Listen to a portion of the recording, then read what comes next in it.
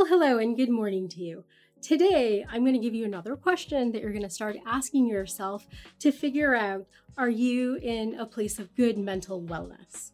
And yes, look, the key here is for you to be in a state of good mental wellness, you have to be able to measure it. You have to be able to calibrate it. And then you have to know what to do if your mental balance is off. So for today's question, you need to very simply and clearly ask yourself, am I feeling down, depressed, or hopeless as I'm going about my day?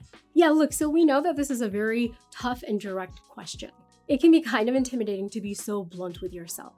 But don't worry about it, because what we're learning here together is that to manage our mental wellness, we have to be able to ask ourselves questions, and then we have to be able to find the right answers. So friend, how are you feeling today? Are you feeling down, depressed, or hopeless? If you're feeling down, depressed, or hopeless, press here. If you're feeling down, depressed, or hopeless, press here. If you're feeling somewhat okay, press here.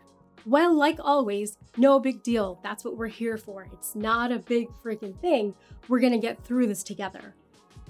Look, your traditional answers of taking time for self-care, calling a friend, talking to a loved one, exercising, and on and on and on, all of these things still apply. But what I'm bringing forth to you to consider is, from now on, I'd like you to identify all of the moments where you feel like you're not feeling well, and then measure how many times were you able to bounce back from those situations.